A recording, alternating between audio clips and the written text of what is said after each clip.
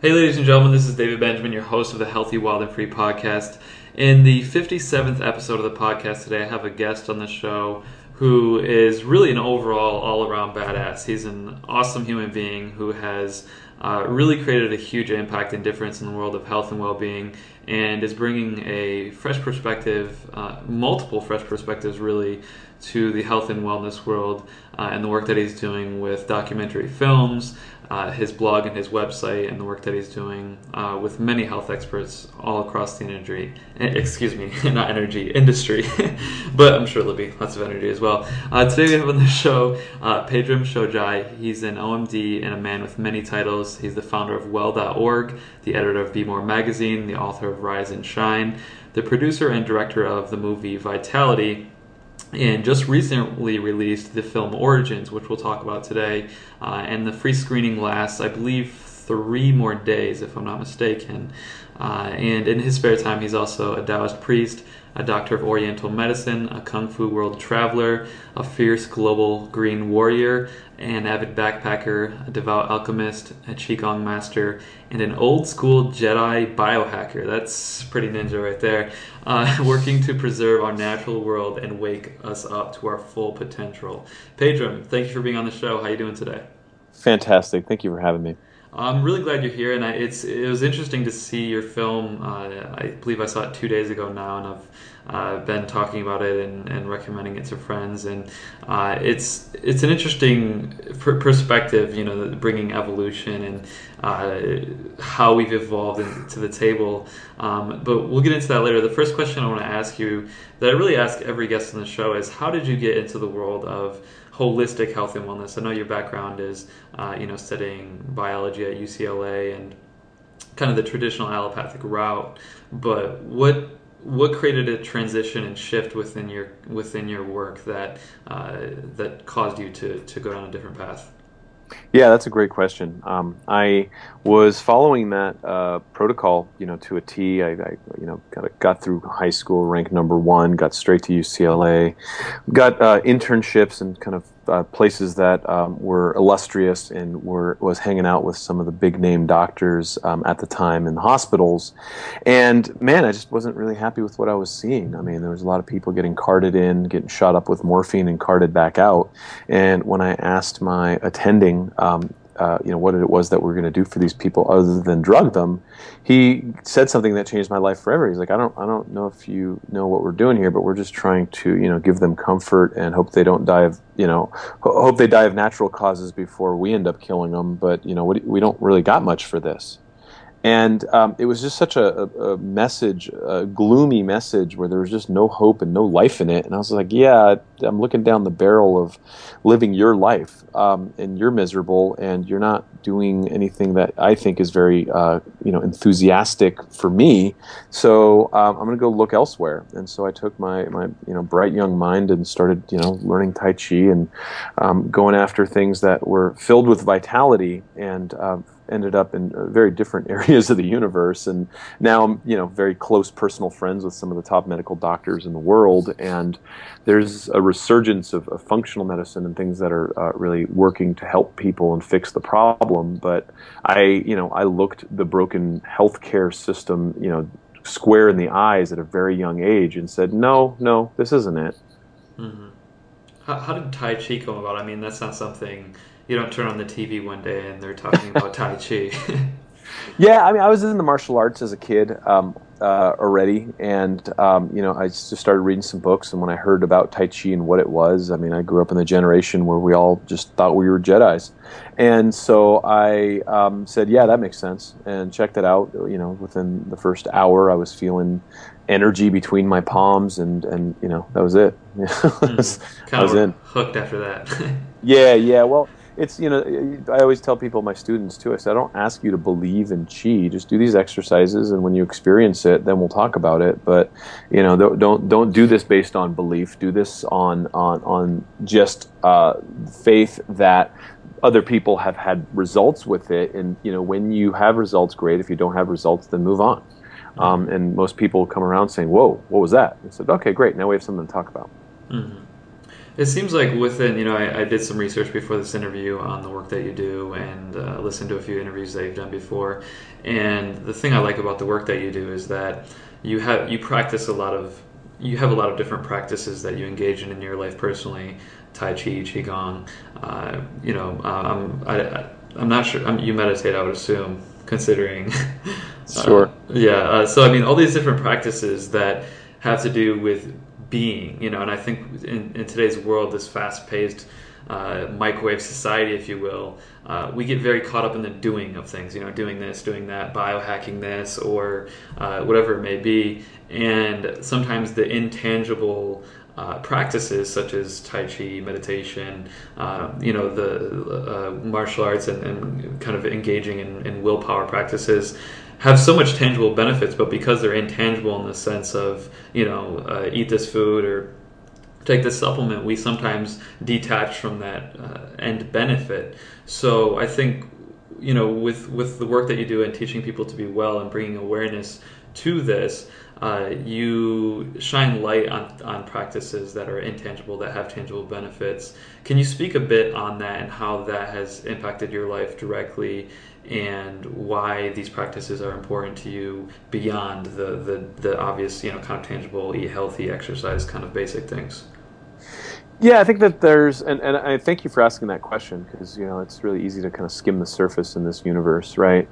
And the truth is, there's this amazing, magical universe of which we are part of that fabric, and we have this entanglement in this just mystery of mysteries that is so beautiful and so profound that sometimes you'll get it listening to a stream, sometimes you'll get it closing your eyes and contemplating your navel, and sometimes you get it looking in a child's eyes, right? And it takes us to this other place that's nowhere other than here, except that we are kind of outside of phase syncing on that, because we've gotten so distracted and so loud and just so discombobulated in modern living that we forget to check in with the essence of who we are.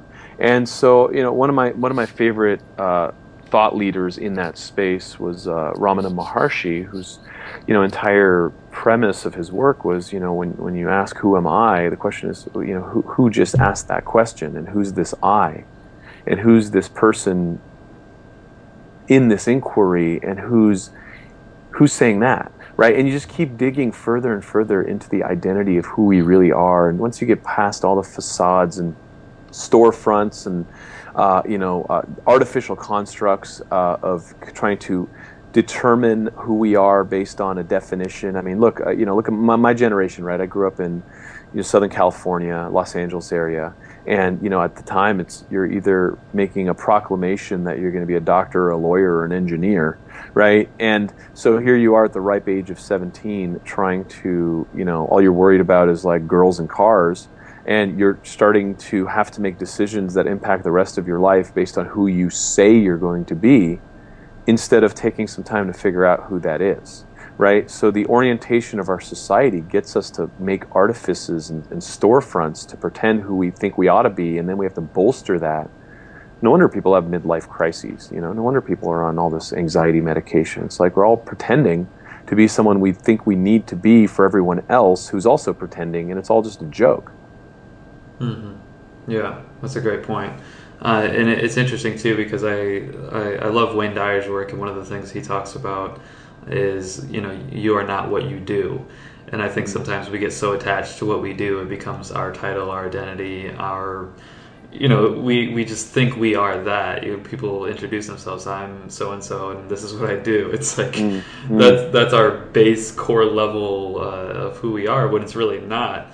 But it is interesting, though, because I think for me in my work, and I'd ask you this question too, it seems like over time, as I do work that is more closely aligned with truth, authenticity, and holistic harmony within my life, mind, body, spirit work, my work is more aligned with who I am, and my work becomes a part of me, and it just becomes it's closer, connected in a closer way than it was before when I was doing something that felt feeble or meaningless, or just to earn a paycheck. So has that shifted in you at all? I know obviously like you mentioned, you came from the traditional medical world and transitioning into more of a holistic preventative world is definitely a shift, and it takes some trust and some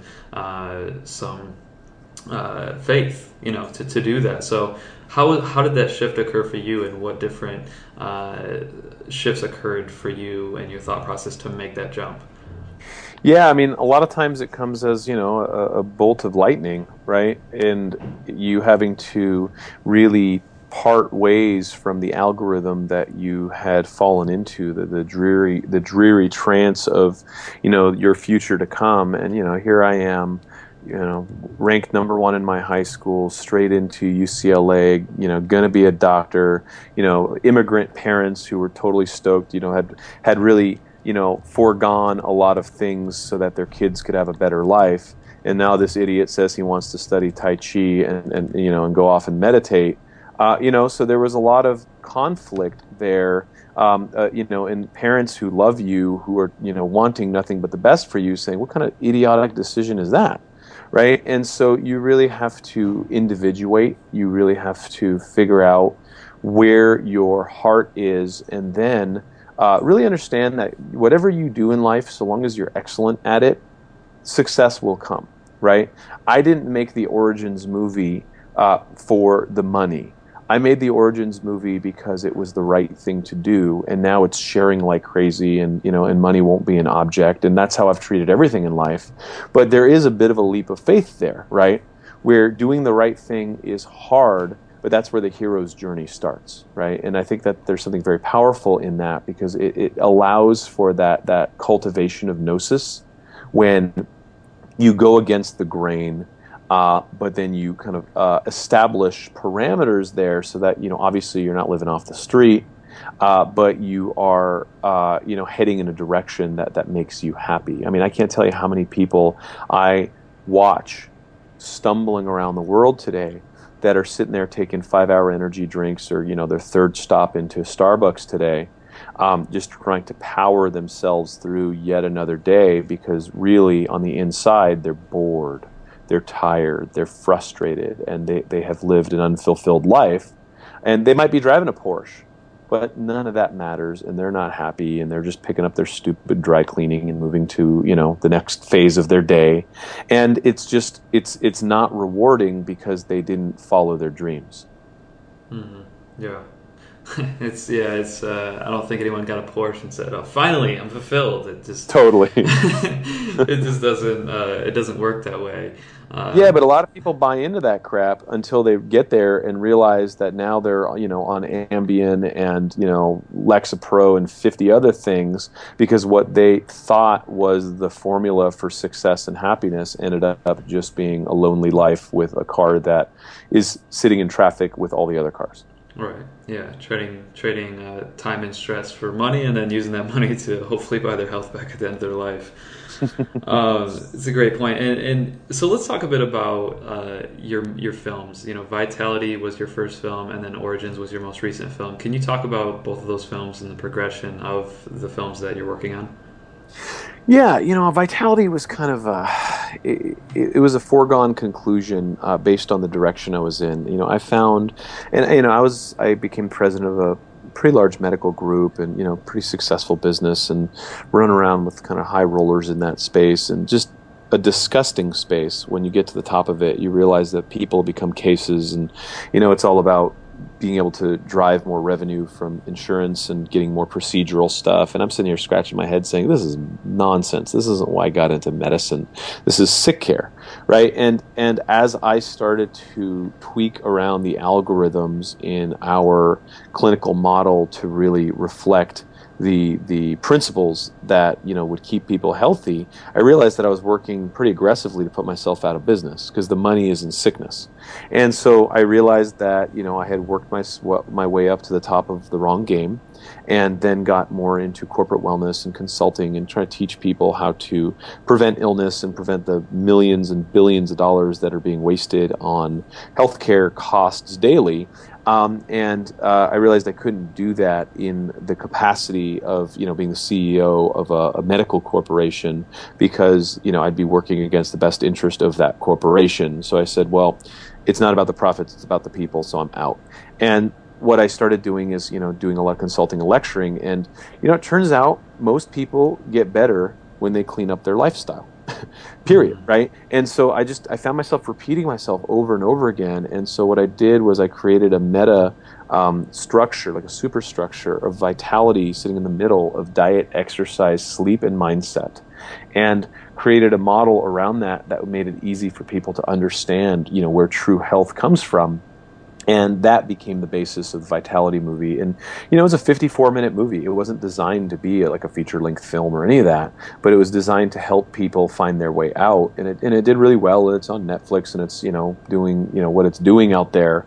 And then afterwards, I started to go, okay, wow, this film thing is pretty cool. What can I say that I can feel good about and help people with? And that was the birth of Origins. And given the fact that my background was as a Taoist priest and a doctor of Oriental medicine and all these things, it took me a while to figure out how to make films. So Vitality was an okay film. And Origins is beautiful because I brought on a wonderful director and brought on professionals who know what the hell they're doing, and I've gotten better at it. And so the world loves Origins. It's doing really well out there because it is a beautiful movie that carries a very positive message. Mm-hmm. Very cool. So within these films, your aim was to what was your aim with these films?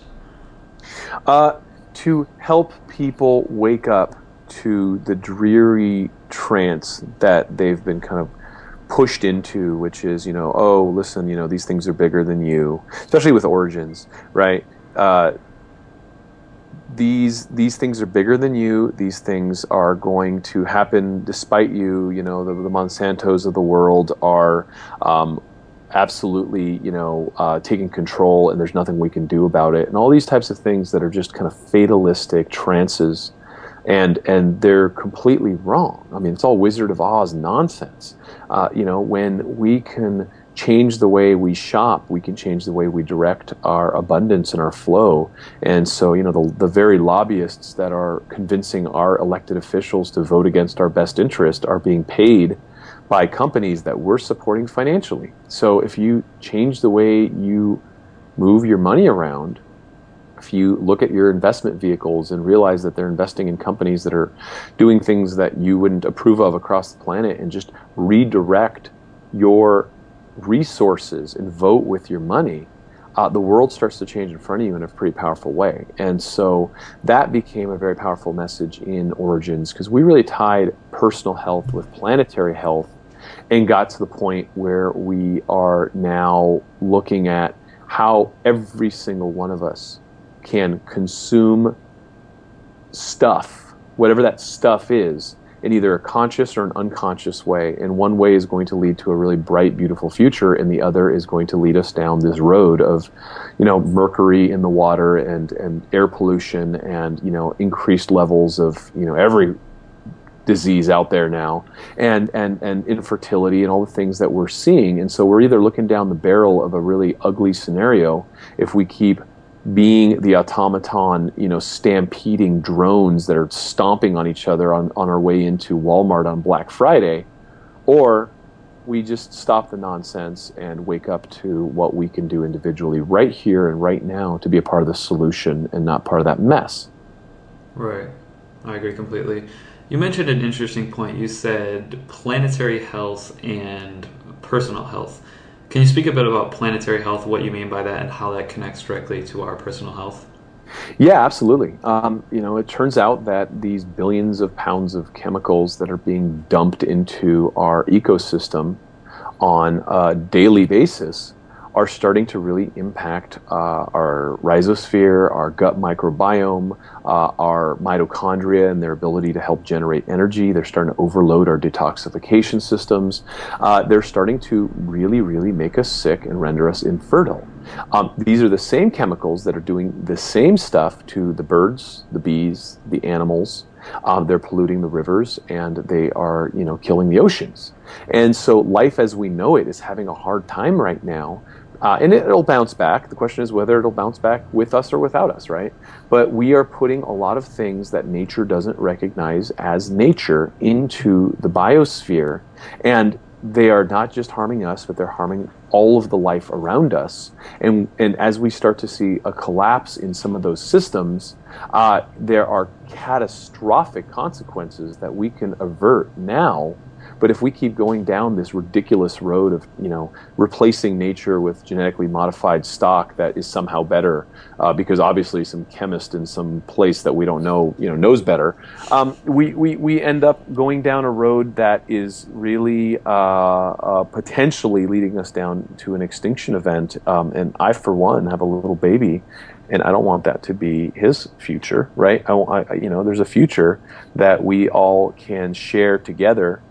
That's beautiful, or we could really slip down that slippery slope of letting these sociopath, crazy people direct the flow of our future. And I for one, won't have that.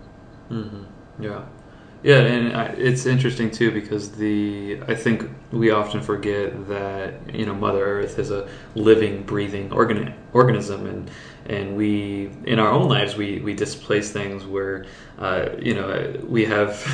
we're very, I guess you could say, disorganized in our mind, body, and spirit, and it seems like our reflection of our own lives and our own stress and our own confusion or internal disharmony is just reflecting itself in our earth and in what we do in and on the planet. So I think there's definitely a direct correlation there, and I think to ignore that or to kind of bypass it is really ignorant, because when you start to look at everything, like you mentioned, the rivers, the lakes, the farmland, the runoff, the soil degrading, I mean, all these different things, there's so much going downhill or becoming affected by the actions of really a few people or a few mega corporations. So it makes a lot of sense to be aware of that and to, like you said, direct your purchases and your dollars towards what will actually create a positive change.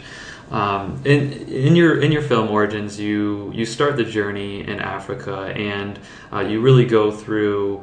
You kind of start at our primal roots, our very native primal caveman roots, and that was something that's interesting, because when you look at society and how domesticated we are and how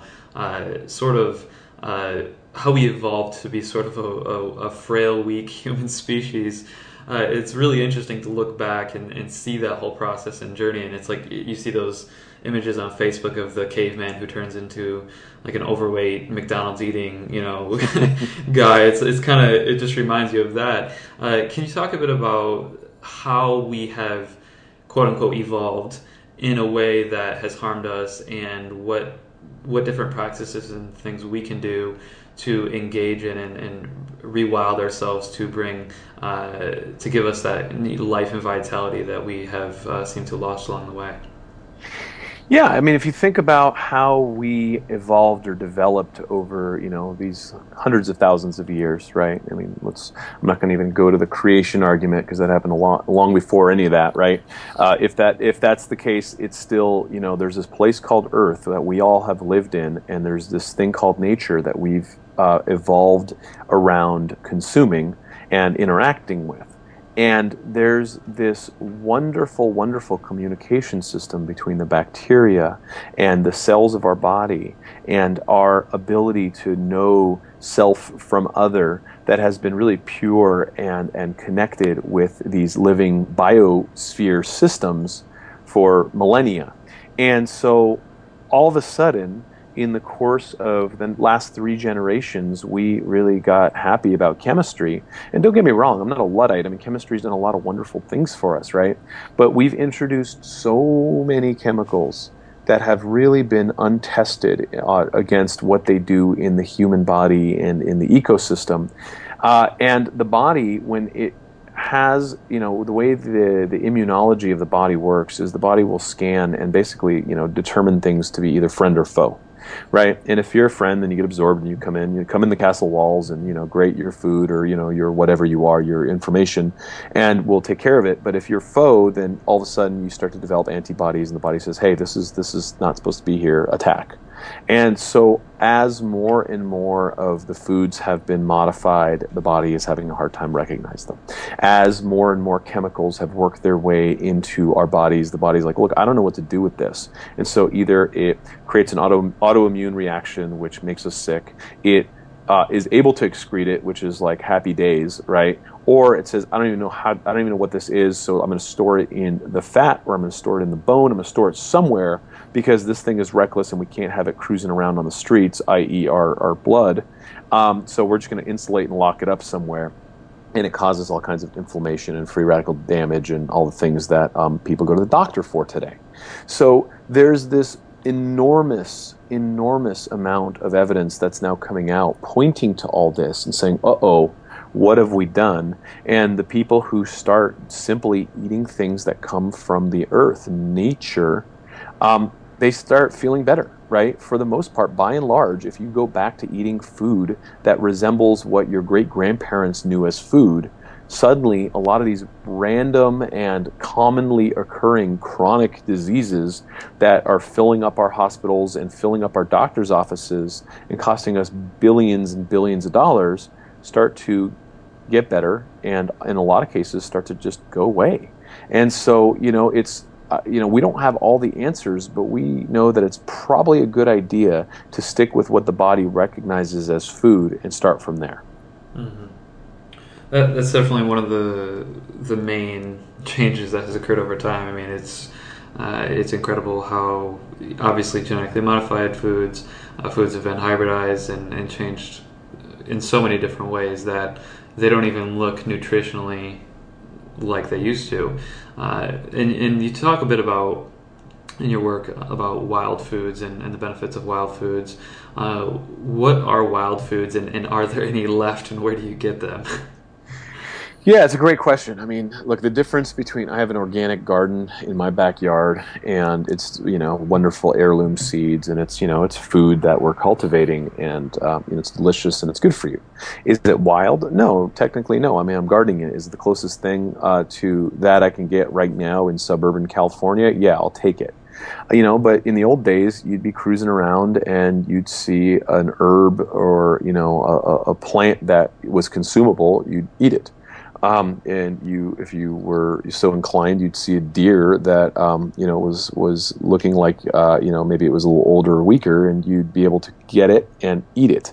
And all of these things were in nature all around us, and we were able to, nourish ourselves. And the wild plants have been attacked by bugs. The wild plants have had a few cold winters, right?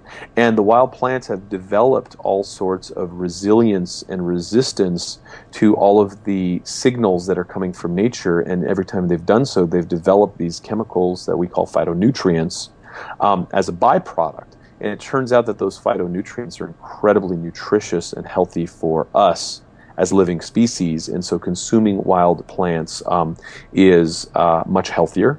And so the closest you can get to a plant or animal species that has existed on the land and has lived as a natural animal or plant would have, historically, the chances are you're going to get much more nutrition and, obviously much less toxicity out of them. So it's definitely the gold standard. Now, can everyone go out there and start foraging for food? No, those days are kind of over. So what's our best bet is, organic farming, biodynamic farming, permaculture, home gardening, and all the things that are mentioned in the movie that can really turn things around pretty rapidly for modern urban or suburban people. And if you're living out in the sticks and growing your food anyways, then you can just go ahead and nod to this. Mm-hmm. Do you forage for wild foods at all yourself? Yeah, I mean, I'm a Taoist herbalist, right? And so, my grandmaster in my lineage, one of the things he taught me very early on was usually within 100 feet of where you're standing, there's some plant that can help you with whatever you're ailing with.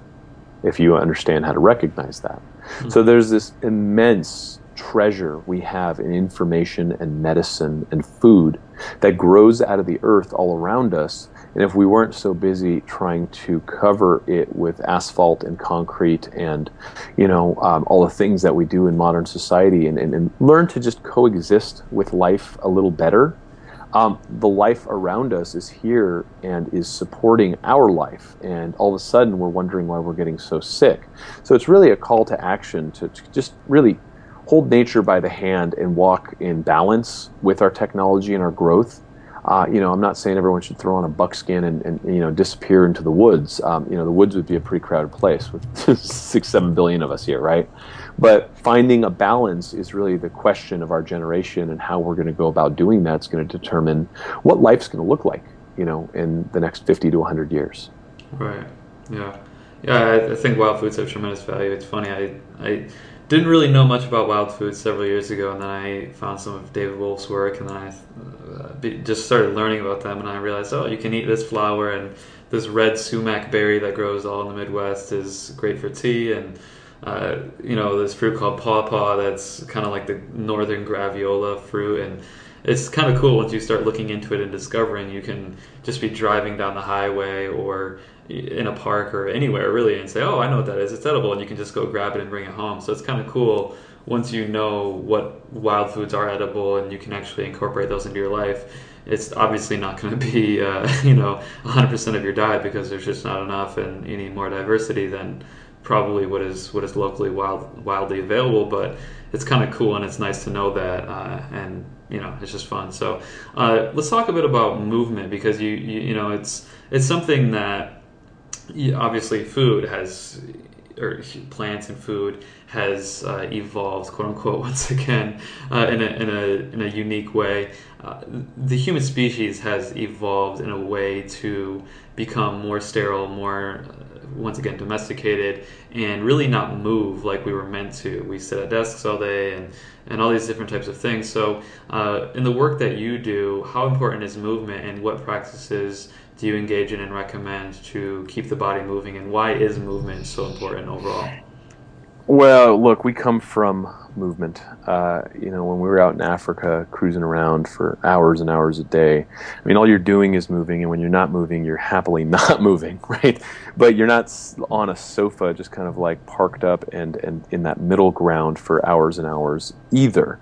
And so, I'm a martial artist. Kung Fu literally means hard work, and the more you get into your body, the more you can wiggle your toes, and the more you can understand the dynamics of your own inner organism. This human body is just an amazing, amazing machine, and there's so much that we are distancing ourselves from by making life too easy, by bolstering ourselves up with furniture, by sitting for hours and hours a day. These are not part of our genetic legacy, and so suddenly we're in this position where we've stagnated, and we're moving so much considerably less than we did than our ancestors did, that we're starting to see increased morbidity and all kinds of disease processes that are blossoming from that.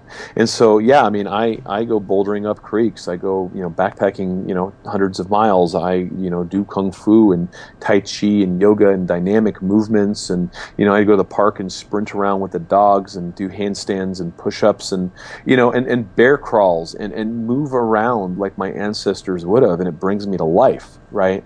And so I'm not down for the linear stuff. I'm not down for running hundreds of miles in a row in some sort of like long distance thing that, just punishes the body. I'm not down for, how much you can bench press. It's about full body movement. It's about explosive movement, and it's about what our bodies evolved to do, which is get in and out of crisis situations and or get in and out of positions where you can acquire food readily, because you can burst and react in a much more agile way. And, we spend a lot of time sitting on the ground. We spend a lot of time holding ourselves up with our core and having our hips open because we're on the floor. And so we've really custom created an environment that makes it so easy. And, and my good buddy Abel James talks about this a lot, right? Is really working on your environment so that you don't let your body fall into that lazy place, right? It's like hacking your environment in a way that allows for you to constantly be using your body and waking up your senses and waking up the sensory motor strip in your brain and all sorts of cool stuff that happens when you move around like we have evolved to. And the stagnation is literally killing us. It's horrible for us. And, the more I can get people to move, the more I can bring them to life. Mm-hmm. Yeah, and I saw something not too long ago about new research showing that sitting is basically like smoking cigarettes or something along those lines. It's really kind of it's easy in today's world, and I'm glad you mentioned that too. You touched on something there I think is really important, and I'll call it wild movement. Our anatomy is obviously important, and because our anatomy has been sort of compressed over time through the environments that we live in and the work that we do and so on and so forth, what specific exercises and movements, and you mentioned a few, help to kind of be an extension of our anatomy so that it's not putting our bodies into compromising positions that may cause injury or just imbalances within our physical body? Yeah, that's a great question. I would say that you should always look to start from the ground up. I've been looking at a lot of this research with kids that have learning disorders and behavioral disorders and all kinds of stuff where they went from baby to bouncer or walking, and they kind of leaped over the stage where they GI crawl and kind of drag themselves on the ground and then go to the kind of cross crawling and then sitting up and holding themselves up naturally on the floor. And so the more we've moved off the floor, the less our brains have kind of fired and wired in the ways that are healthy and balanced. And so we're seeing behavioral disorders, ADD, ADHD, all sorts of things getting rectified with kids just crawling around. So I would say get on the floor and start GI crawling, like creeping across the ground. Like get that cross crawl where the left hand matches the right knee and vice versa. And then start doing some like bear crawls and then sitting on the floor and stretching. And the more I've gotten into this stuff, and I've been around the block, I start everyone on the ground so they could work on their core, their flexibility, and then their cross crawl, and then getting into more dynamic exercises from there. And as your capacity increases and you could plank and you could push up and all these things correctly, you start to get stronger and more explosive, and you're all wired up. Because what happens this is a guy that was buttering his bread in the sick care model, right? Is all these guys that are weekend warriors, like you're working some sort of tax job, and then on the weekends you go run 20 miles or you play football with the guys, and it's just these weekend warriors are just killing themselves, and the orthopedic offices are they're loving it because surgeries make great money, but it's not a healthy way to make a living, because you could prevent so much of this stuff by just getting some flexibility, getting the body to fire correctly, and getting the left-right disharmonies and all these types of things that I see in patients all over. I mean, patients from all walks of life, because we sit so much in our desks or our cars and all these things that we've been subjected to now in modern life, is our bodies just don't fire correctly, and then we get up and we want to play basketball like we did when we were 18. Right? And it's just not going to happen. It's just not going to happen. Or it's it's going to be ugly, and you might even had like an amazing day out there, but then you're icing and you're hurting for a week, and that's it's just an inappropriate way of getting back in after being so stagnant. So we've gotten rid of most of the furniture. I have standing desks in my office for well.org, and we sit on the floor. Mm-hmm. And my staff, kind of, moaned and groaned about it a little bit. We didn't make it a requirement. I mean, it's still, I got a guy that sits at a desk every day, but most of our guys are just, kind of cruising around, and, either sitting cross-legged on the floor or at a standing desk station. And there's just a lot more life in this place. And that's the way, you got to practice what you preach. That's how we roll, because, I know the research, and I know that, I would be harming people by letting them sit in desks all the time.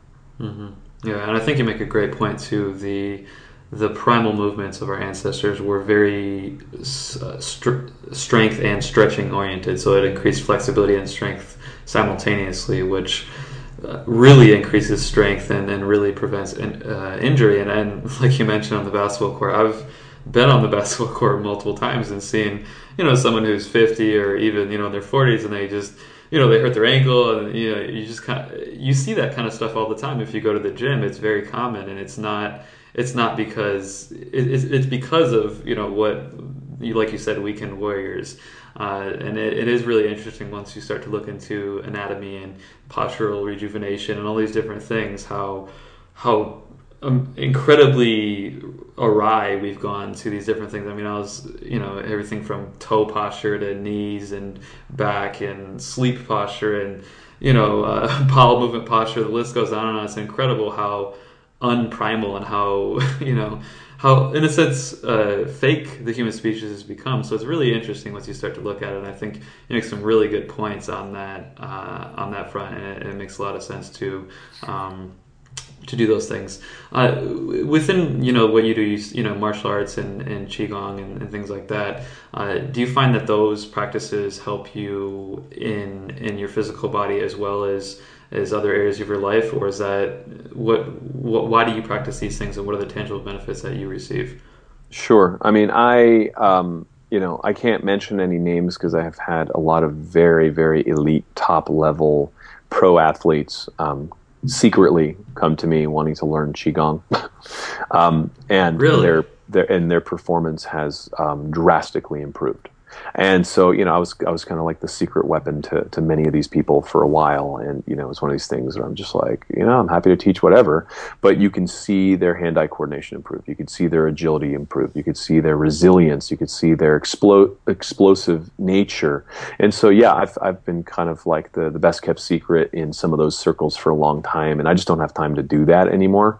So I got all these guys trying to throw money at me, and I just don't have time for it. But it's one of those things where it's like, yeah, if you could integrate mind, body, spirit, connect your breath with your movement, connect every movement with your core, and connect your core with your breath, magical things start to happen. And that's why these little 5'4" Chinese guys could kick ass, right? Is because, it doesn't matter how big you are, it matters how you move, it matters how you deliver power.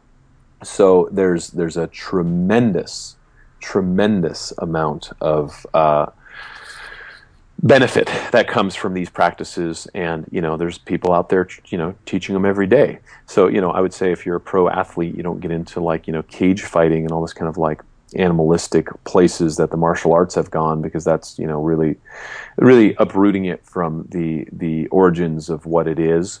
And I don't train martial arts to get in there and pound on someone's face because I'm angry, right? And a lot of people do. Right. It's a good point. Right. And but I'll tell you, some of the nicest people I've met in my life are martial artists because they work out their anger, versus, some of the most arrogant people I've met in my life are famous yoga people who are better than thou. And, I just look at them and go, dude, you really don't understand yoga, I guess. It's supposed to soften your ego, Mm-hmm. And so it's just a very powerful vehicle for kind of channeling anger and frustration and making you a more complete human being. I just think that it's taken a dark turn, and turned, some well-intentioned people into gladiators, and that's not where I think the real beauty of the arts are. And I'd like to see that start to come back towards more tradition and respect and the deeper things that are kind of the basis of the martial arts. Mm-hmm. Yeah, that's a great point. It's another American spin on something that has had value in the past, and it's become an industry, a huge industry at that too. So within your work, the film's Vitality Origins, it's something that what I like about it is throughout the progression of your films, you bring awareness to these different understandings, of Mother Earth and the both planetary and personal health and the connection between the two. And helping people break out of and break free from what may be causing them to be suppressed and not able to express their full potential and their health and well-being.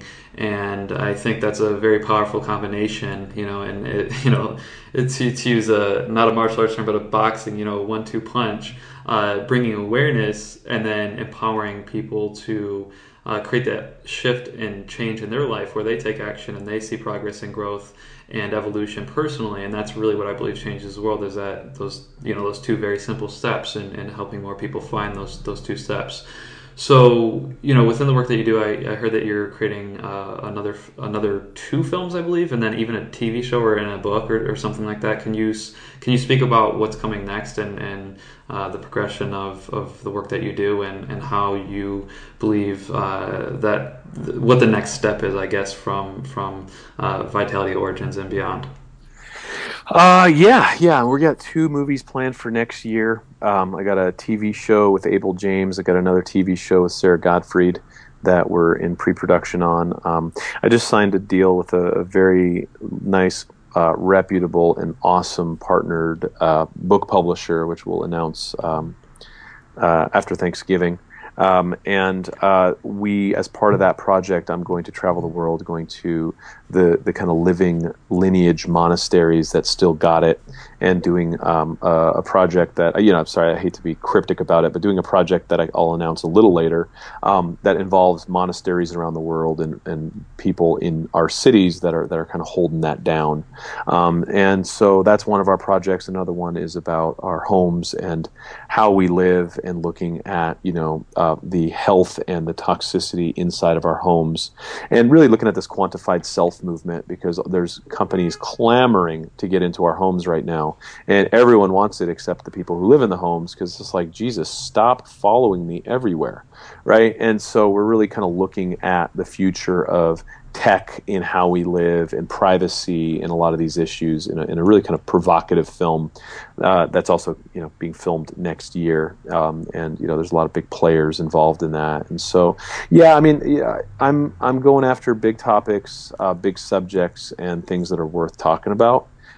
Because we don't have time to waste, and the world is our oyster, and it's our opportunity right now to really transform this into the beautiful future that we would all elect, versus letting some sociopathic, narcissistic monsters drive the direction of the planet, because the good people of the world just want to go home and be with their families. The good people of the world actually have to snap out of that, wake up, and understand that the world's getting pulled out from under them, and they need to do something about it. And where they spend their energy and their mind time and their money makes an enormous difference.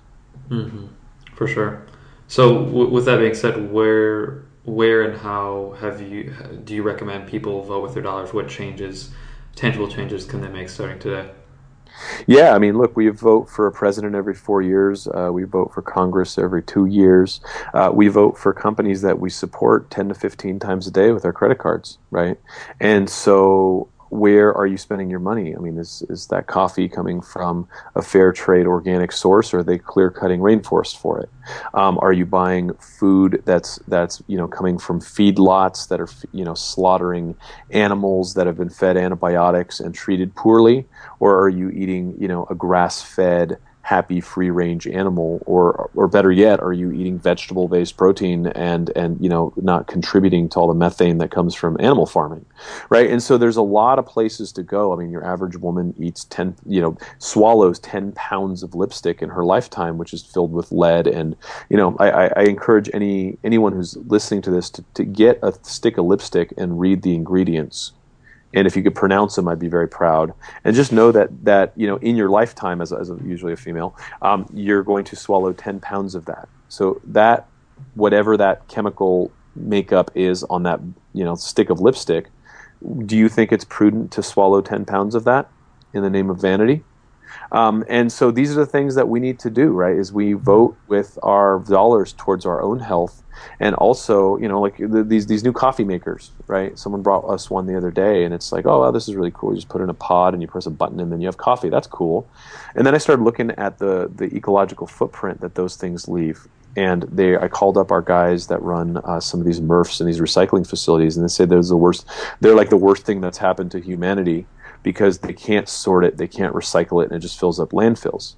So do I really need to use that stupid thing to get a cup of coffee in the morning? Or can I just put on a pot the old school way and not fill up a landfill? Mm-hmm. And every single decision I make along those lines is going to either help make the world a better place, or help slide into this unconscious demise that we have, somehow fatalistically accepted. And I don't accept that. And, the millions of people that are, seeing our movies and kind of chiming in are also waking up to that. So, we're unleashing a sleeping dragon, and, the good people of the world are like, you know what, man, enough's enough. I will not contribute to this nonsense anymore. And that's really it. This isn't my movement. This is our children's movement. And we're doing this for them. I agree 100%. I have one final question. Well, it was kind of a two-part question. What are the top few recommendations you would give our listener to enhance and optimize their mind, body, spirit, and their health in their life to live a healthy, wild, and free life on a day-to-day basis? Top leverage points. Yeah, drink a lot of clean water. Eat food that your great-grandparents would recognize as food. Get out of that chair and move around and stand at your desk or sit on the floor and move around in a way that isn't going to kill you. If you're running and it hurts, stop doing it. Walk first. And start spending your money, your dollars, or wherever you're at. Start spending your money on companies that have elected to do the right thing and pay a little bit of a premium and cut out the expenses that don't make any difference. I mean, I routinely have people say, well, I can't afford organic. And I'm like, well, you're paying $80 a month for cable TV, which is poisoning your brain with a bunch of nonsense. Cancel it. There's your vegetable budget. So you vote and you elect with it. So look at where you're spending your money and pull it away from the garbage and put it into the good stuff, and you'll start to see the world reflect that around you. Agreed, yeah. And not to mention the costs. It'll cost you long term if you continue eating TV dinners and all that kind of stuff. So it's really an investment. It's an investment into yourself. And I always say all the time, an investment into your health is the best investment you can make, because it determines how you operate and how you live and how you function and the quality of your life and the quantity of your life. So you can't make a better financial investment than your health and well-being. And I think for people to understand that is very, very important, because then they start to value and cherish themselves and see themselves as a very valid, smartest investment you can make. I have one final question for you, and it's a little bit off the cuff, but I'm just curious. Are there any inspirational movies beyond yours, or not that yours are inspirational, but just inspirational films or music that you'd recommend as sort of spiritual nourishment to our listeners? I'm just a geek, man. And so I'll tell you, if I'm feeling like I need to bang the drums and kind of like pull myself up from the bootstraps, there's nothing like the Lord of the Rings trilogy to get me going, right? It's like the classic hero's journey, and going against the dark kind of elements out there that help us realize who we are and how mighty we are, and don't fall for the trickery that we're actually small and insignificant. So I really love that. I really love Avatar, and I love the positive messaging that's working into some of the movies that are coming out. There's a lot of really great movies. I love James Colquhoun and Food Matters, and those guys. Nick Polizzi did a great movie called The Sacred Science, which is phenomenal. And so there's a lot happening in the sphere with good filmmakers that are stepping up and doing it. And I have just one thing that I'd love to mention on the way out here is, as we started launching this movie, I had a publicist that was, trying to bang on doors in Hollywood to get some coverage, and they were like, "Sorry, we're doing, right now we're trying to screen all of the movies that are qualified for the Oscars, and so we can't give you the time of day until this is all done." And I was like, "Okay, that's fine." We didn't bother going for an Oscar run because I don't have time for that. My message needs to get out to the world now. And my PR gal turned around and was just like, "Here's the bitch of this whole thing is." I've worked for a lot of these movies, and one of them that's in there right now. And I promise you, there's less than 300 people that have seen that movie. I mean, we cannot get people into theaters to see these movies, and these are the movies that this Academy puts in front of people, saying this is the greatest movie, and da da da da da. And here I am working on a movie that in the first 5 days has 200,000 views and over 100,000 shares, and is going completely viral on the internet. And these people won't give me the time of day. What is happening here? Right. And so, I invite our listeners to really question the gatekeeper model.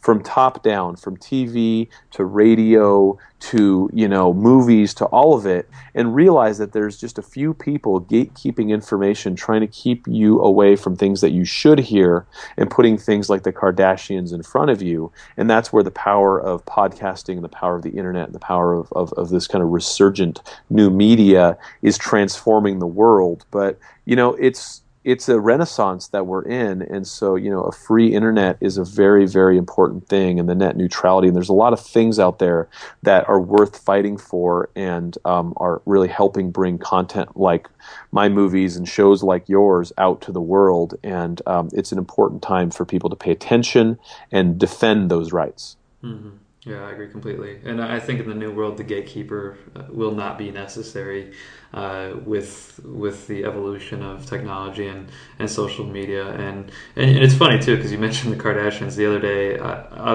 Every once in a while I'm on Facebook and I see the Kardashians post to my feed. And I'm like, I don't know why I keep seeing their posts to my feed. I'm not a fan of their page. But it's just constantly in front of you, even if you're using social media and using social media to promote the podcast and create health content and things like that. So it's definitely a valuable lesson to be left with, to be aware and to kind of question things and listen to your inner voice and know your inner truth. And I think that's a very, very important message and note to leave on. And for all the listeners, the film, the Origins film, I will link that up in the show notes. Like I said, it's a free screening for several, I believe it's 3 more days. Or two, is it 2 more days or 3 more days? I think 3 more days. Okay. I don't know, man. It's been a blur. Okay. So I will link that up in the show notes as well as on the blog and as well as well.org. Are there any other websites or social media profiles that our listeners can go to in order to see your work, share your work, and get the word out?